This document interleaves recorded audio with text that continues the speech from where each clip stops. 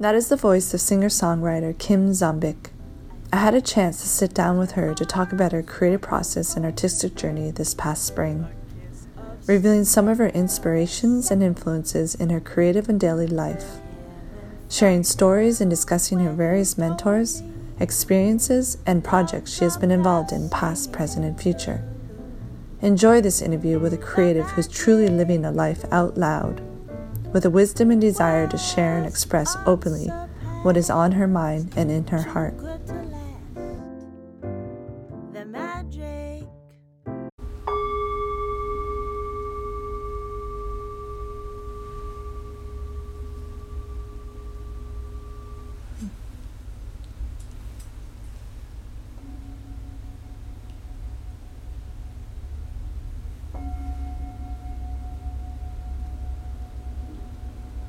It's nice, eh?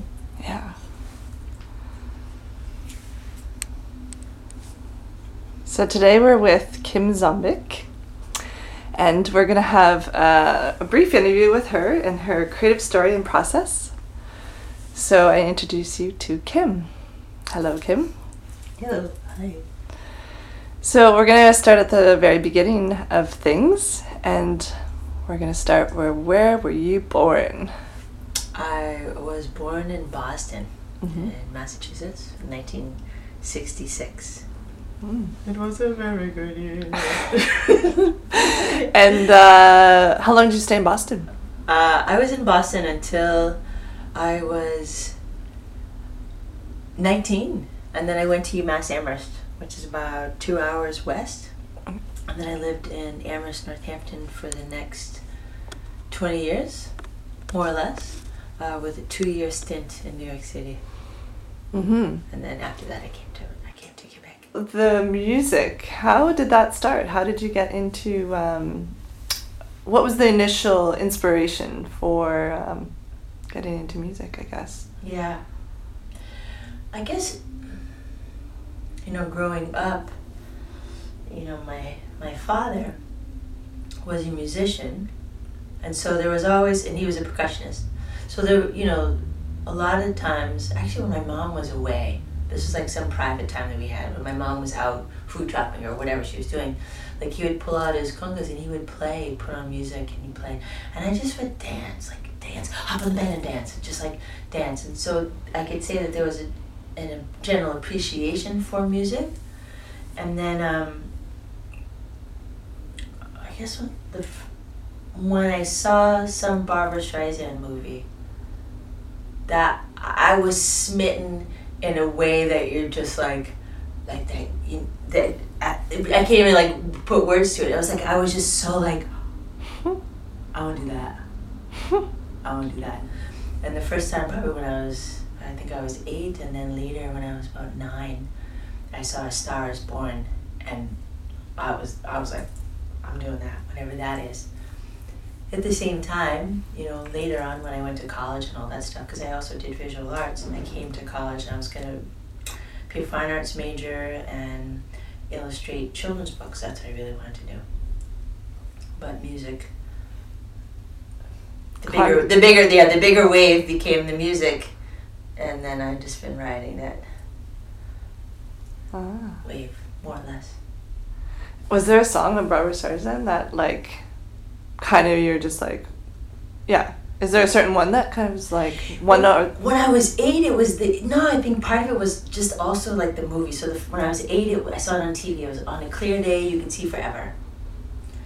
And just the whole thing, whatever she was doing, there's something also about her and her voice that was just like, made some sort of very deep visceral sense to me. And then probably a year later, Star Is Born came out, and I saw that. Mm-hmm.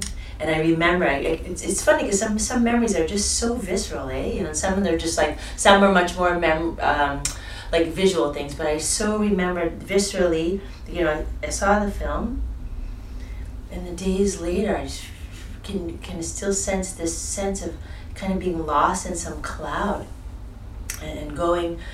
There wasn't really a playground in my neighborhood, but there'd been some new construction, and there was like lots of cedar chips everywhere around these cedar posts. I'm not quite sure, but they were designs. And I remember standing with my arm on the cedar post, realizing that I was tall enough to put my arm on the cedar post. But I was standing there, desperately trying to remember the words to any of the songs from that movie.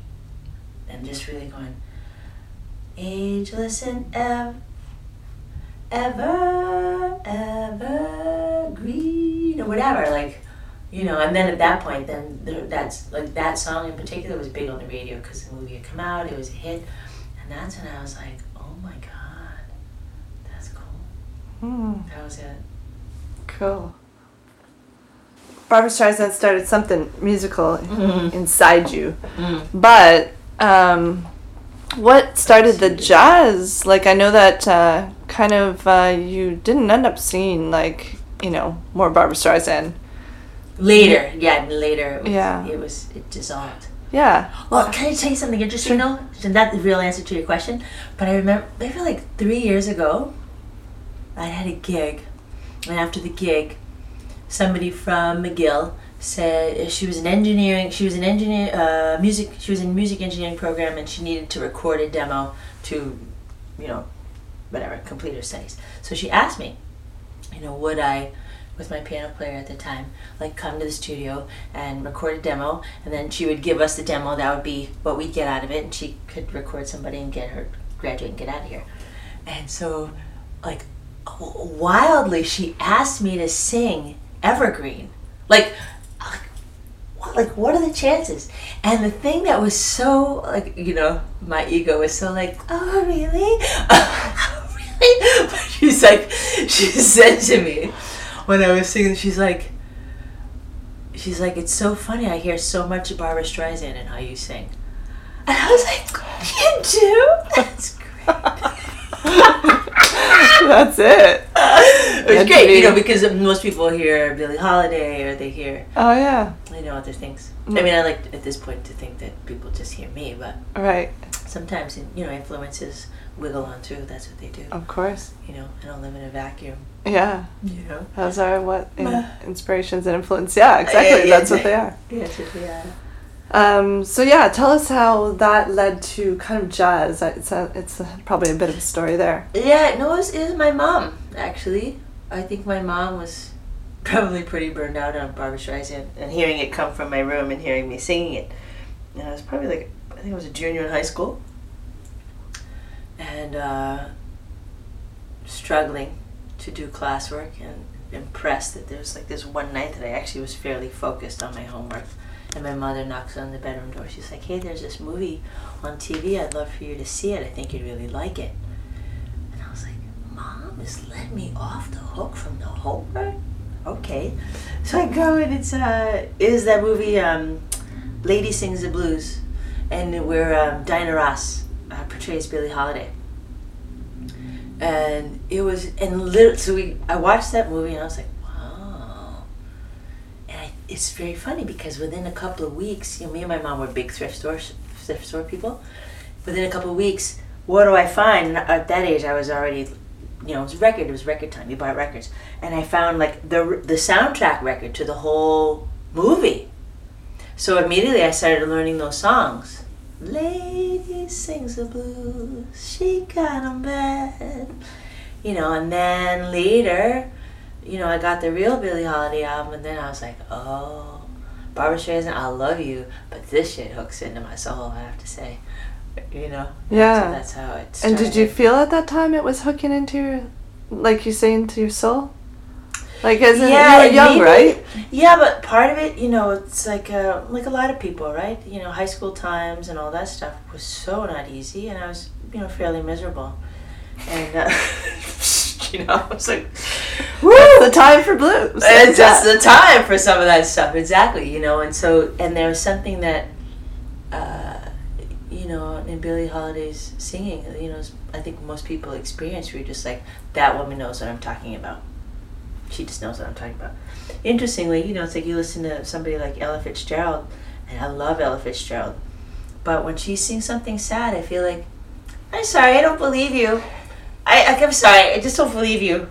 Like, your voice is just too bright and optimistic. Like, you know what I mean? It's just like, oh, great though. You know, It's a little like this. And just on that kind of topic, of all the kind of jazz singers or the blues singers, is there one that kind of like followed you till now? Like that kind of has touched your soul? Like, for example, like maybe Nina Simone or something, or like, for me, just to talk about it, it's Leonard Cohen. I arrived at Leonard Cohen when I was younger, and he followed me through my life, but it was, like different albums and in different times. So is there someone that you think you could... I would have to say for a lot of that. Still Billy? It was Billy for a long time. What changed it? It shifted a little bit, probably. You got happy for a little bit? Yeah. When I was like, I'm sorry, Billy, I'm no longer depressed. Our meeting point is gone. No, it was like, so I was, I auditioned for this, long story, extremely short. I was invited to audition for this play. And in the play, I got to portray Billie Holiday, which was just freaking phenomenal. And somehow, being in this play where, I got to bring her to life, bring my own blues to life through these monologues and these songs. Like, it kind of like, it took something that was like, here's Billie Holiday, here's myself, and we're close, and it kind of just did this for like, there was a bit of a fusion, for a little bit, and somehow in doing that, once the play was over, I could kind of like soften up, and it felt like, okay, other artists had more, could let them in, let them move around a little bit differently. Does that make sense? Yeah, totally. Completely. It's like, yeah. And that play was? It's called Lady Day at Emerson's Bar and Grill. And the thing, as I talk sometimes, like, God, my life has had these really interesting coincidences. Because I remember the summer of '86. At that point, I was really into Billie Holiday. It was the first time I took mushrooms. Just to say that. And I was hanging out, swimming with friends. It was a beautiful place outdoors. And I was kind of up by myself because I was just very in this deep headspace. And I just was having this whole thing with Billie Holiday in my mind. And I was just like, I probably had some thoughts, I think, that I was like, am I her reincarnated? Is there something like, that I need to express that's her story, that's my story, that's her story, that's my story? And probably within that same amount of time, I think I was starting to change my major, so I was not fine arts, I was moving towards theater, and I thought, oh man, I would love to be in a play portraying Billie Holiday. And I'd had the thought that actually I would maybe even write this play.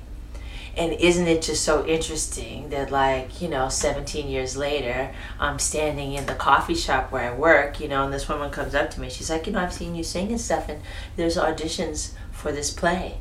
I was like, you damn Skippy! That was great. Yes. Really like full circle. There's a lot of like, there's a lot of interesting full circle things that have come. Mm-hmm. It's like, yeah, that's cool. And now you kind of put it out there a long time ago. Yeah. Mm. Yeah, right. Meant to be, a little faith there. Yeah. Do you believe in reincarnation? I do. I mean, do you think that was get these specifics? Huh? Not to dive into this, but I have dove into this with a few other interviews. Just on those terms, I meant you're a yogic person. Yeah. And you just got back from India.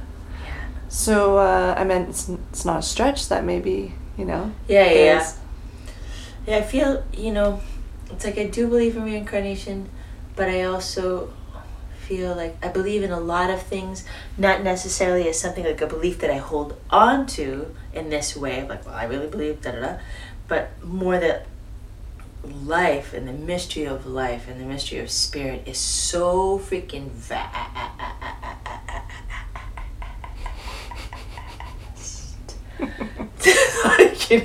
So like anything is possible. I kind of hold it in that space.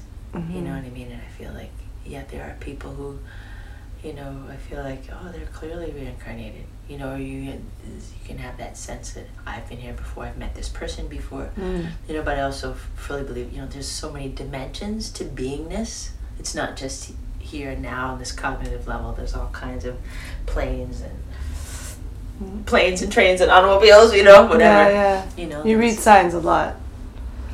When something happens, you're intuitively in touch with, like, recognizing that this is, you know. Yeah, you're like, yeah, okay, so I got some fate with this person, or, well, isn't that interesting? Here, this comes around again, or, you know, yeah.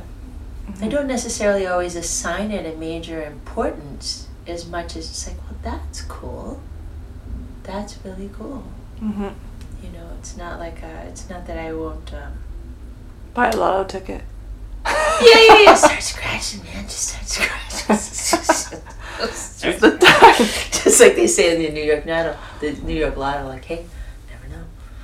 You never know. I never know. So you left the fine arts and you started to pursue the music singing. Industry. What do you think is one of besides, I guess, the Billie Holiday tribute or the play? Is there another highlight you could talk about to your music? In music? The jazz? Then Abby Lincoln made Montreal? a huge impact on me. Because she's also a jazz singer, and probably also like in her own footsteps after Billie Holiday. But then, you know, she writes and has written, she's dead now, but really compelling original jazz work. You know, they like really, you know, and on that level, kind of as somebody who's, you know, wanted to like, okay, I sing, I interpret songs. That's fine, that's cool. But okay, there's something else that wants to be expressed. Like, okay, there's something of my own story that wants to be expressed, or my own view, perspective, whatever. You know, and in that way, it's been more Abby Lincoln. But in terms of like performing, would you say one of the highlights could be performing the jazz, the Montreal Jazz Fest? Like this. Oh, that was awesome. But I tell you, something that was even somehow more awesome than that. That was like, because that was great. Like that, it was like the one sunny night of the whole, you know, week or something. I got for a brief time, 5 or 6 years or something. You know, I was touring in Japan. You know, I would tour, and I started out. We would tour the play, the Billie Holiday play. And what was great about the play is that because the set was a bar, we could just set up and do it as a regular gig. You know, so that was cool, and that went around for a while. And one thing led to another. I got an album deal. I cut a few records there, and Joe Haseichi, who is the conductor of the Japan New World Orchestra, and he's also, I think, the person who composed the music for very popular Japanimation films that I cannot remember the name of right now. Anyways, he heard my voice on the radio in Japan, and he contacted my manager, and I went on tour with a 90-piece orchestra. That stuff, that was mind-blowing. That was crazy time. That was like, oh my God. You know, walking out into like a hall of 2,000 people, walking past the piano, walking past like the 15 violins or whatever, you know, and like, you know, to then stand in front of the stage. You know, there's a conductor, this grand piano, like bigger than 2 Cadillacs, you know, and this orchestra behind me. And such this sense of like, yep, I'm good right here. You know, like just like literally like the vibrations coming off the stage, like, it was great. That part was pretty That's really phenomenal. Cool. That's definitely a memory to hold quite dear. You know? Is it recorded? We made a record, but none of the live stuff was recorded. At least not that I know of. But we made a record, and cool. Yeah. What about your own stuff? Your own, have you been writing, and where is that, when did that start, and what are you up to now? for about a year in 2000, I had a band that we wrote original stuff. We have an album of just that, which is really exciting. But then when I moved here, you know, it was more jazz standards, not so standards. And it's only in the last year and a half, that I'm like, okay, actually, there's something that's cool, interpreting other stuff, other people's music. But yeah, okay, it's time, like it's time to mine my own life experience, my own heart for stuff that I really want to say as well, you know. And so that's a relatively new process for me.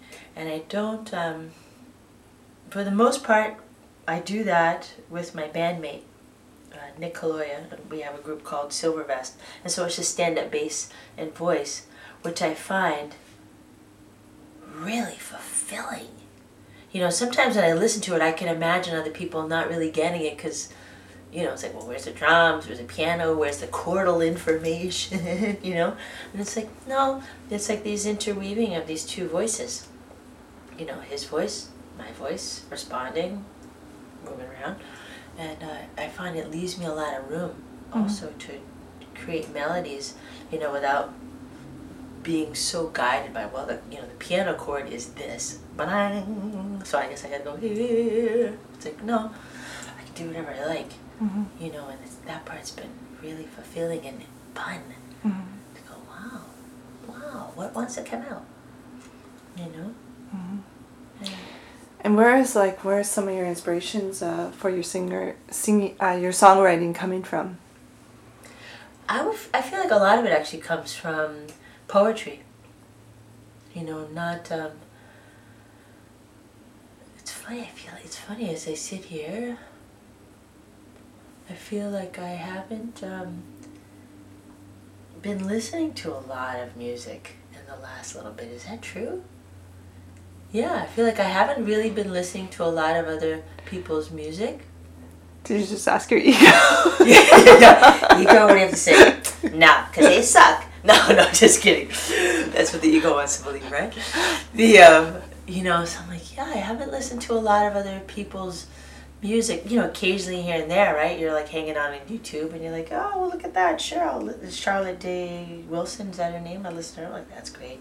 Or this person, that person. You know, but mostly it's like I read poetry. I'm big into reading Hafiz poetry when I feel like I don't know what to write about or I feel a little slumpish. You know, I pick up a book of poetry and it's usually Rumi or Hafiz and I'm like, yeah, okay, cool, I'm ready. Yeah.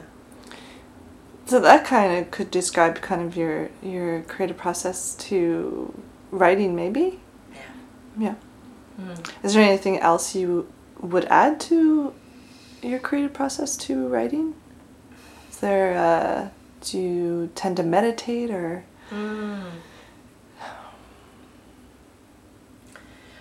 I don't. A little bit. I've started, like, maybe, you know, in the last couple of months since I came back from India, a little bit more prone to, like, sitting meditation in the sense of, like, sitting silent meditation. Which can have a really nice kind of like, okay, like just like reset, press the reset button.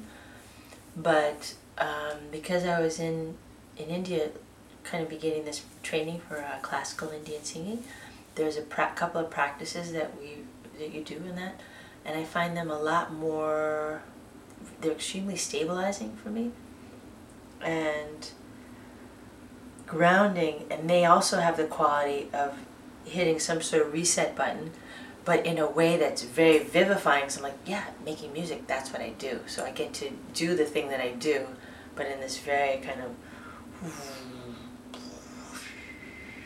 kind of a way, you know? And yeah, it's funny, I don't feel like I'm totally answering your question, but I feel like maybe it's also too, like this is also, I mean, I think I'm at this point too where it's like, okay, this is 51, I'm 51 now, and like just stuff wants to come out like I don't feel like I'm not needing a lot of inspiration right now, because the stuff is just like, dude, we've been waiting for you to look to us for a long time. We are so ready. Let's go. I'm in that phase a little bit. So there's really not really a blockage or any barriers or any diffuser. Not the diffuser. When we're younger, we're just like, oh, make sure we don't put it out like this or express ourselves in a certain way. Now it's just like, express. Yeah. Yeah. It's way more like that. I am Jennifer Kluche, and this is Process Talks. You have been listening to an interview recorded in the private home studio of Kim Zombik in March of 2018. Kim is a multifaceted and talented woman, splitting her time between being a creative as a singer-songwriter to living and teaching a life of well-being through yoga, meditation, and sound healing. Continue to listen as she opens up about her upcoming travels back to India to continue her studies in classical Indian singing. As well, we will discuss all her projects past, present, and future, the creative process, and her mantras and advice to living and sustaining a creative life. Go ahead. We're back with Kim. With her Tempura, which is actually definitely on the lower range of quality. I bought this one, when you're sitting right next to it, it's like full of radiant sound, but it might not be very radiant where you are. Sounds amazing. But what's cool is that, the idea is that the harmonics created by the strings, the plucking of the strings, are harmonics that are contained within your own human voice. And so we use the tempura kind of sometimes as a guide to kind of go, oh yeah, like, how can I do that? But then also there's something that happens, at least when I sing, it almost feels like the tempura sounds are coming out of my mouth with my voice, which is fun. From a sound healing perspective.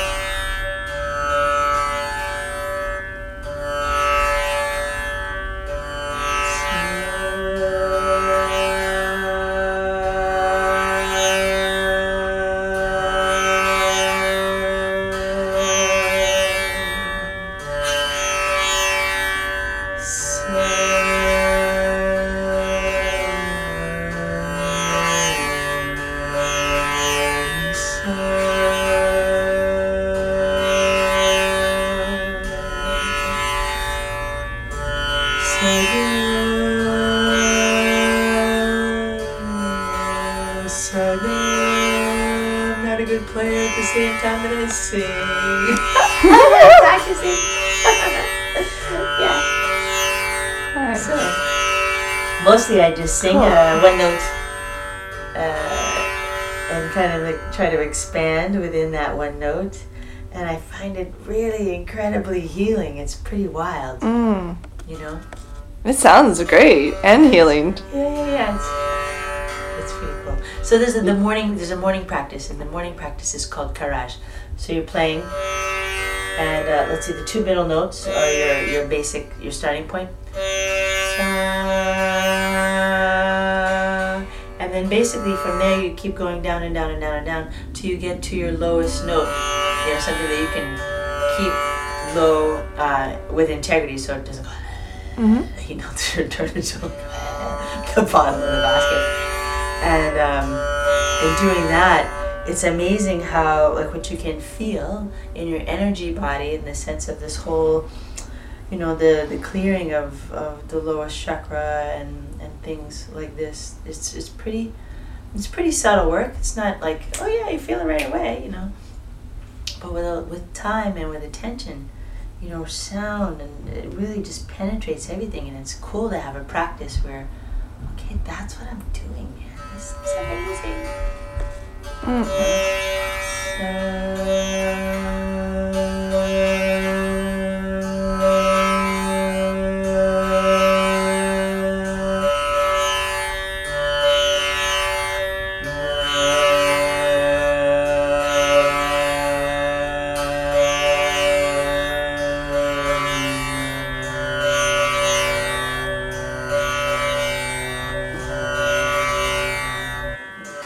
tell me about why you went to India. I went to India because I wanted to start practicing this style of Indian singing called Drupad. And Drupad music is a northern style where the emphasis is actually is on a meditative quality of music, but on improvisation. So I thought, this is going to help me be a better jazz singer. Because last May, I had taken a 5-day workshop with the Gundechar brothers, and they're kind of like some of the main teachers of this particular tradition. And I was blown away by their attention to the voice. Like, I've done physical yoga, I've done asana for a really long time, and I love a Iyengar method where all these particular refinements, and so I understand about lifting the inner arch because you're moving the ankle to the outer knee and all that stuff.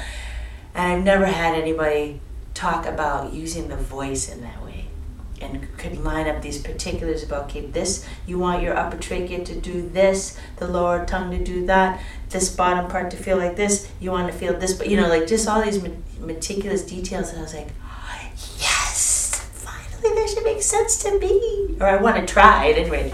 And what was cool is that, the way these ragas are and the Drupad style, you spend the first, my teachers said, they can improvise for up to 3 hours before they actually get to, the composition of the raga. I'm like, that's like every jazz person's dream, to know that they can kind of improvise and be that fresh and that alive with the moment at hand, for 3 hours. Like, yeah, I'll learn how to do that. That sounds good. And if along the way I have these incredible, transformative, like simple but profound meditative experiences, I'm all in. Yeah, I'll do that. That's good. Cool. Yeah. So was that the biggest thing that you learned in India, or was there other things that you were there for? No, that was it. I went for 5 weeks, and then I was going to meet a friend and travel for 3 weeks, and then come back, more or less. No, we were going to travel actually for months together.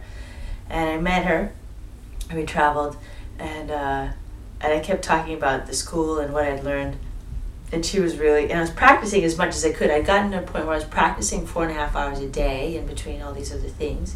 And then we were traveling together, and I just was like, I miss that. Like, to go from practicing 4.5 hours a day to suddenly, like, just hanging out, like, drinking chai, looking around. That was cool for about 3 days, and then it was like, and so she's like, it sounds really interesting. I'd love to check it out. And so we went back. And she came. She's like, yeah. She trusted me enough with what I was saying. She's like, I'd like to check it out. And so she did it all for a week, and then I stayed for another week, and then I came back here. Yeah. What projects are you working on now? Well, those two brothers are coming back. The Gundechar brothers are coming back. And I'm hoping to take that week-long workshop with them. So, which is to say, some project that I'm always working on is trying to learn and master this raga that they've given me. Baby steps up the freaking mountain, but there you go. And then, so I've got this project with Nick Kaloya. Our band is called Silvervest, and we're working on this project called The Stories I Heard. And that's... kind of an epic project, and it's, I got a grant for that, so that there's nothing like I'm so grateful to have a little bit of money in the pocket so that I could teach like just 3-4 classes less a week, so that I actually have time to create that's not between the hours of 10 p.m. and 1 in the morning. You know what I mean? It's like, okay, look, I can kind of allow this process. Because part of my objective in this process is, so I've got all these journals, there's some here, but I actually have 5 boxes of journals, like this, and I want to read them all and mine them for material, and then go from there. So it's a big deal. So the stories you heard are from these journals, but also, are they from, there was The a... things I actually heard, too. Mm. The journals kind of remind me of the things that I don't remember that I've heard. Or put them also in a context. Like it's one thing when I'm finding that's kind of interesting. You know, I read, like some of these journals are from 1981. And what's cool from this perspective is, okay, I know I might have been told blah, blah, blah in 1981, but I see how it is that I related to it, which is sometimes I didn't relate to it at all. And it shows up in the journal that I wrote when I was 21, where I'm finally able to digest, well, blah, blah, blah said this. And like now, you know, however many years later, I kind of go, wow, you know, but in 1981 or 1985, I was just scrambling to deal, you know, and it's, so that's the part that becomes interesting. It's just like, how is it that I digested these little, like, you know, these nuts and bolts that came flying off the machine, like, oh, I thought the machine was like this. No, it's not actually, you know, and that part is becoming really interesting. And so sometimes I'm writing about actually what I've been told, and sometimes the writing is about the process of hearing it and digesting it over time. That's something else.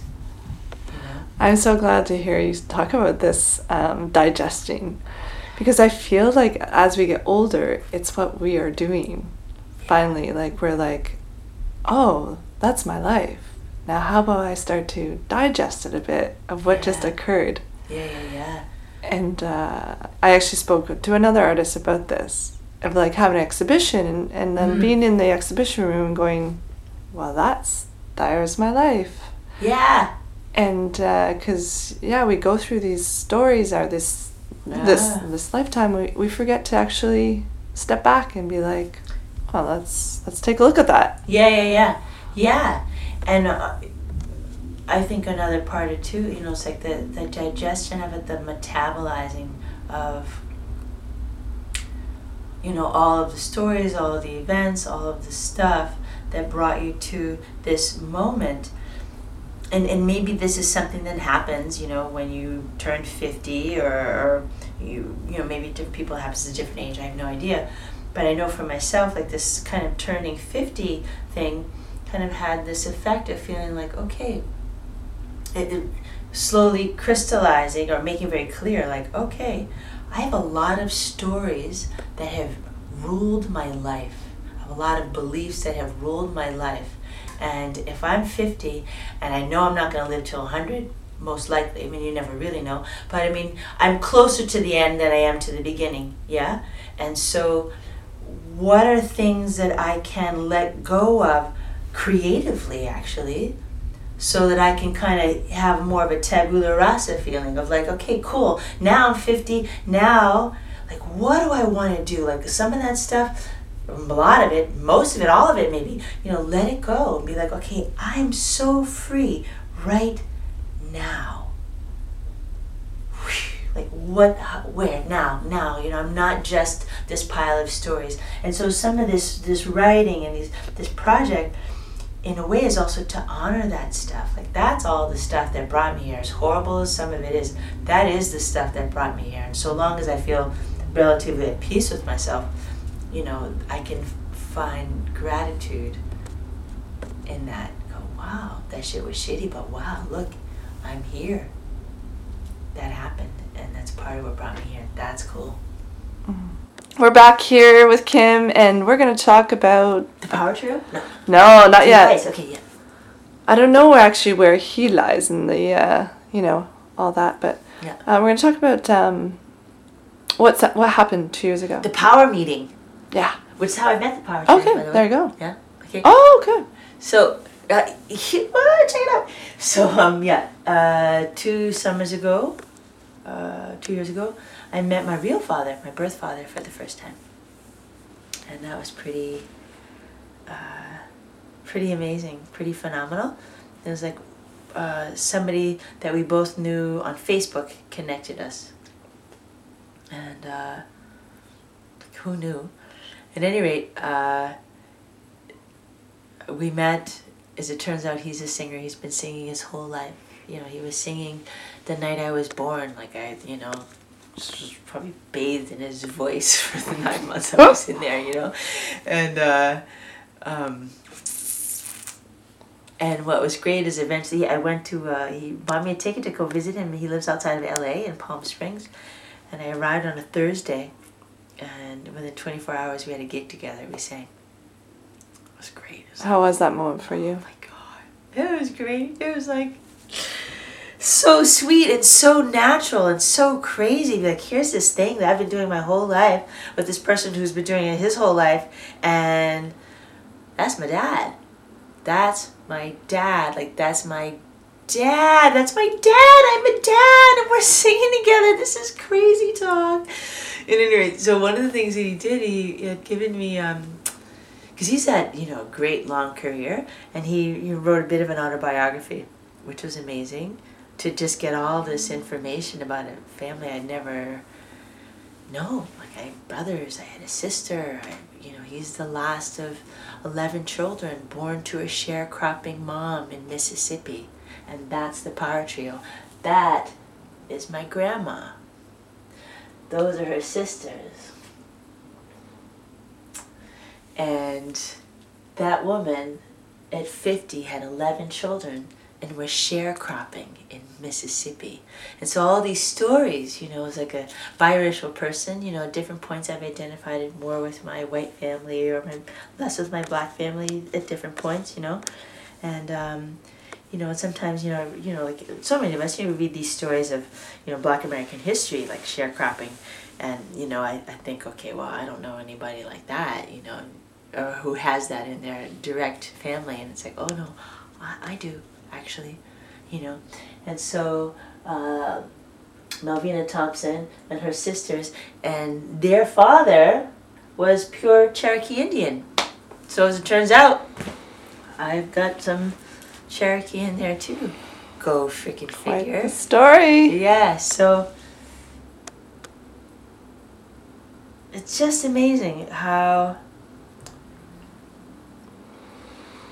meeting my father fleshed out something that I didn't realize wasn't fleshed out. It's like, I after meeting him, it's kind of like literally I felt like I had a leg that suddenly appeared, but I didn't realize I had been walking with a phantom leg. I just thought, well, walking is hard. And all of a sudden there's this other leg there, and it's like, whoa, a sense of somehow being on the map or belonging in a way that I didn't realize I had been looking for so profoundly. And it's not like we became incredibly tight and we talked to each other all the time. There was something just alone in the meeting. It was like, oh, that's also what brought me here. Oh. Wow, incredible. Yeah. Is there a certain mantra or a motto or something that you've collected over the years or words that you've found that kind of you live by? Yeah. So, on one level, so many. I got on my little altar over there, I've got those little posted things, kind of change all the time. Yeah. But I think, something that has been probably underneath that, that's a more discursive level, but something that's even more heart level, is this quote by James Baldwin that an African dance teacher gave me, in 1987 or something like this. And I've had this hanging up in every place I've ever lived. And it says here, but what advice can you possibly give? Best advice I ever got was an old friend of mine, a black friend, who said, you have to go the way your blood beats. If you don't live the only life you have, you won't live some other life. You won't live any life at all. And that's the only advice you can give anybody. And it's not even advice, it's an observation. And I love that. I love that, love that, love that. And I feel like the longer I live with it, the more kind of deep it becomes, and the more I realize how true that is. We can, like we were just saying, it's we can kind of live our lives kind of always, trying to make something happen that isn't from our true nature. like get a real job or be nice or these kinds of things. And there's nothing wrong with being kind and all that jazz, being pragmatic if there's a need for that. But sometimes what ends up happening is we don't live the life we've been given. We're living some idea of a something, or we're so perpetually chasing after a concept that we miss the whole thing. And we're like, damn, look at that, we're going to die now. I'll waste a lot of time. That's too bad. Like, I don't want to be that lady. Mm-hmm. So it's like, yeah, okay. I'm going to live the life I've been given, Must be nice that to acknowledge that, and that you are doing that. It's got to be, that you haven't been wasting your life. Yeah, I mean, at different points, certainly I felt like I have been, but right at the moment, right now, this past year, I feel like, okay, like I said, maybe it was like the 2050 thing. It's like, okay, I'm going to do that now. Enough with things that don't feel quite right. Yeah. Enough with the maybe. Maybe now. Where do you see yourself headed with your music? Well, for the Stories I Heard project, some of my visions include, that I write a body of pieces. They're all autobiographical, and right now I'm just going to read through and kind of write out popcorn out what immediately just comes to me. And then I think with time, I might kind of write pieces from different segments of my life, and because I'm still so inspired by that Billie Holiday play that I was in, it may be that one of my fantasies is that I can then take these pieces and then write basically a one-woman show around these pieces, and then present that. Kim Zombik. Right, but my idea, of course, it would be autobiographical, right? But that it's, that there's enough universality in what I write that's so, like with Billie Holiday, right? You're just like, oh my God, I know what you mean. I hear you. I know what you mean, that's fucking great, Nice. which is like an interesting thing, the way art can sometimes feel narcissistic. It's just me and my journals writing about my life. You know what I mean? But the other part's like, no, but I'm not the only one. I'm not the only one who feels this. I might be the one right now who's writing about it, processing it in this way, singing it, and in that way I can be a valve. A valve for these women. A valve for the young girl I saw in India who had acid poured on her face, and she just sat there and she had nothing to say. She couldn't say anything anymore. It's like on that level, that's what I want to use my art for the telling of some of these stories, I have one last question. What would you, if you were to run into a young artist who wanted to do what you are doing or what you did, what would you tell them? If you could say something to them and they were just like, kind of in a mentor way, what would be your biggest advice? From something along that line, of course, yeah. But at the same time, like as a younger person, it's like often the experience of life is that there are so many doors that are open, right? And I feel right now I would say walk through as many of them as possible, just to see. You gotta see. You have to kind of wiggle around and be like,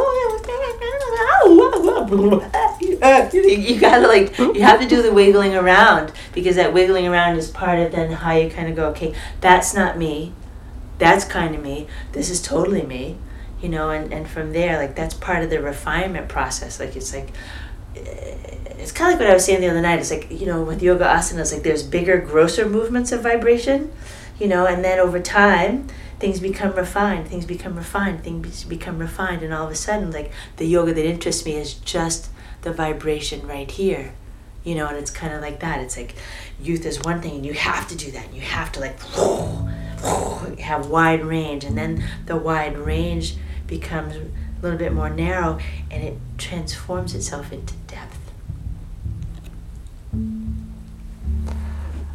Wow. Yeah. Wow, that was great to talk to you, Kim, today. Hey, thanks so much. So thank you for the interview. Yeah, thank you. You have been listening to a studio interview with Kim Zombik. You can find her music, teachings, and all her projects on her website, kimzombik.com. I'm Jennifer Kluche, and this has been Process Talks. Subscribe and follow along today at jenniferkluche.com to watch, read, and listen to more raw and unfiltered interviews with creatives of all genres worldwide, from emerging to established, on the artistic journey and creative process.